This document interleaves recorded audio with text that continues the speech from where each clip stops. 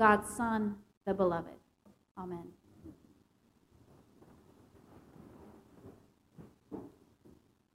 I'm thinking about what connects us to one another. I'll give you an example. My family and I recently traveled over the holiday, and when we were in the airport in Dallas, there were a few things that caught my attention. One is that there was no doubt that the five of us, my family, were all together. We take up a lot of space. We have a lot of energy. We bring our own chaos, if you will.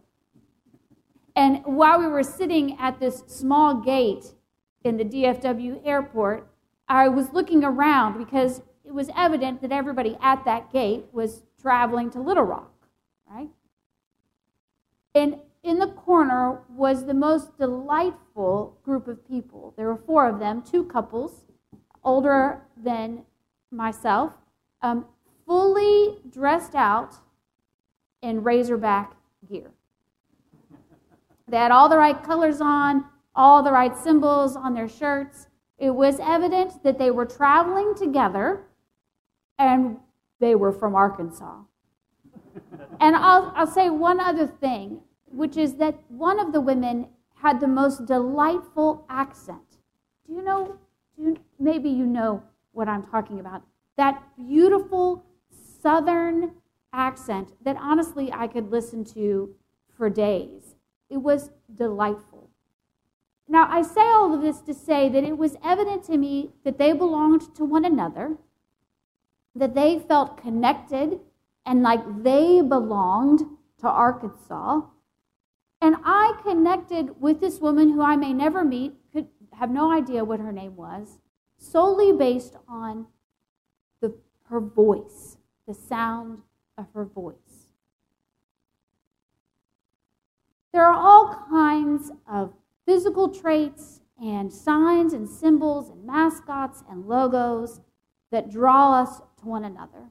And as someone born and raised in the South by two Ohio State graduates and diehard Ohio State fans, I am keenly aware of how symbols, colors unite and divide us. I mean, most of the time it's just sports talk, right? Sports ball, as we call it in my house. No one takes it that seriously, right? Hopefully, these are symbolic unions or divisions, not definitive ones. Hopefully, we're connected by more than a symbol or a love for our team. If you were to open the prayer book to page 298, you would find at the top of the page these sentences. Holy baptism is full initiation by water and the Holy Spirit into Christ's body, the church.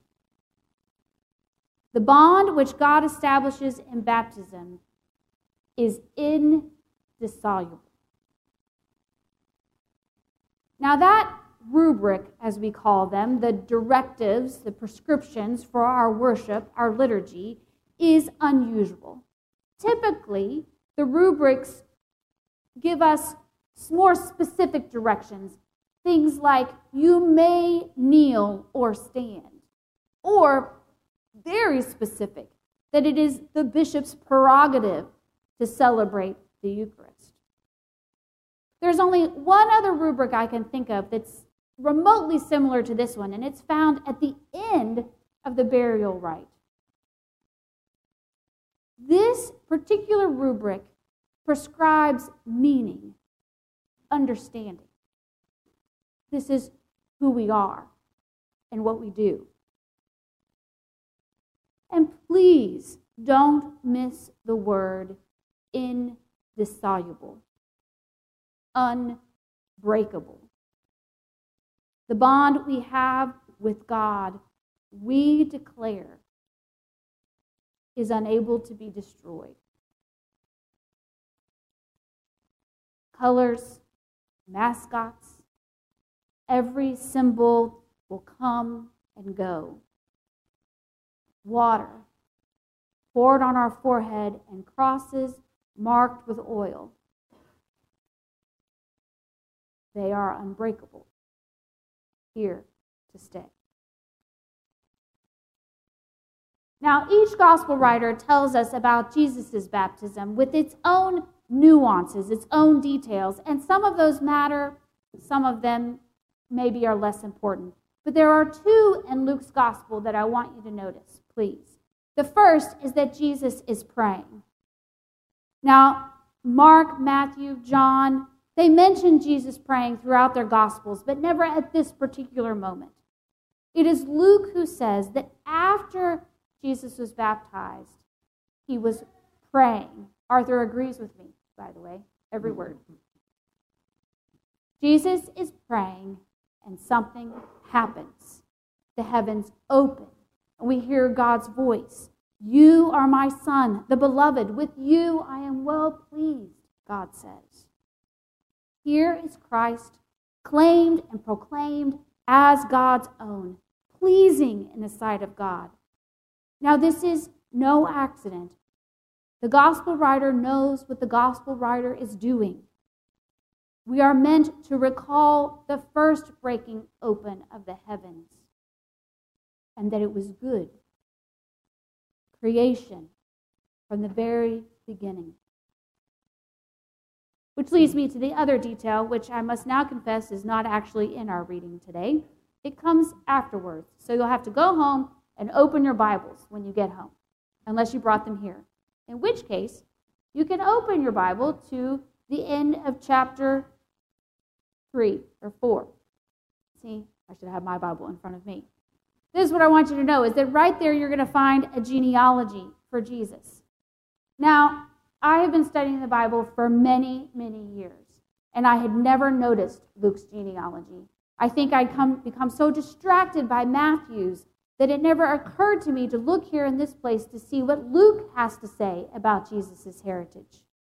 Now, Matthew wants us to know in his genealogy that Jesus is linked to the prophets and to the law and to outsiders.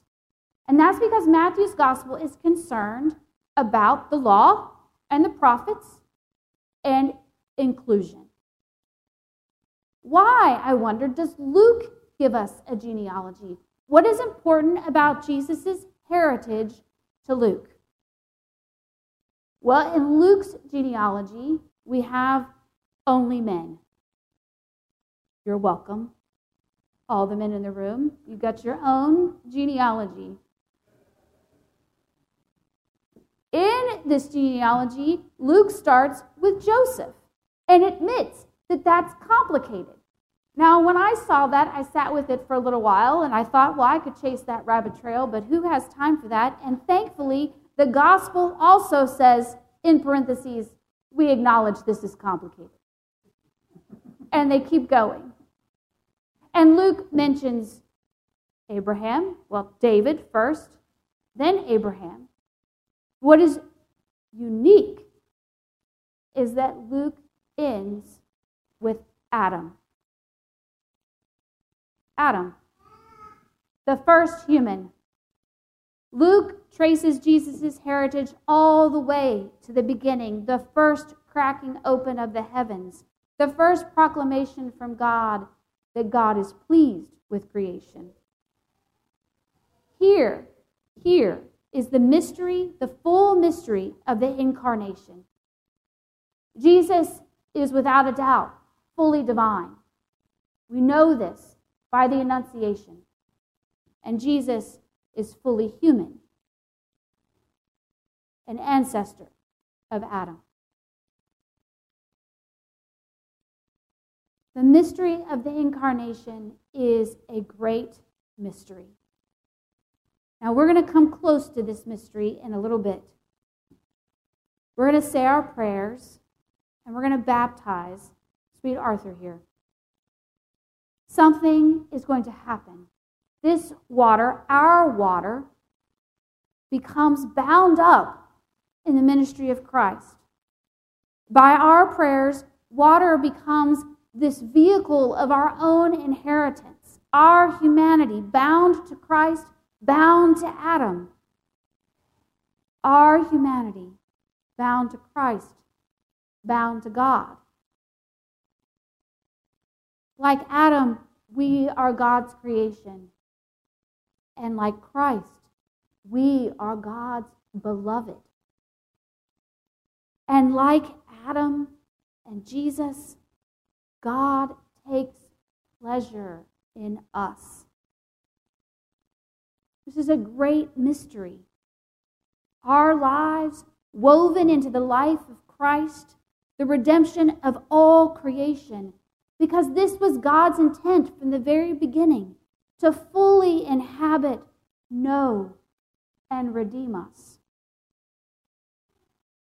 Through our baptism, we are adopted into this heritage, our humanity bound to Christ's divinity. By it, we receive the reconciling grace of God in our lives. We are bound to God, an indissoluble bond, unbreakable. A great mystery. God's goodness given to us in our lives forever. Now, I must confess that when I come close to this mystery, there is a reckoning that happens within me. I have to come face to face with all my judgments about myself. I know my own brokenness. And my neighbor, all the brokenness I assume about them. And I begin to catch a glimpse of all the ways that I try to hoard or control God's grace. If when I come close to this mystery, I can root myself in God's love and grace, I find that I am transformed, bound to a new way of love, a way of love that is God's way, that honors all of creation. This is a love that knows there is enough love, enough mercy, enough of all that we need in creation. This love unites us to one another, surpassing every division that we create for ourselves and making us one body in Christ, a full revelation of God's creative, reconciling grace for the whole world. When we root ourselves in this mystery, our lives bound up in Christ and one another, we are transformed, no longer ruled by our desires or our fears. Now we are God's beloved, recipients of God's grace, and we know who and whose we are. Inheritors of the promises to Joseph, to David, to Abraham, and Adam. May we know who and whose we are. May we know the depth of God's love for us and our neighbors. And may our lives be rooted in this love.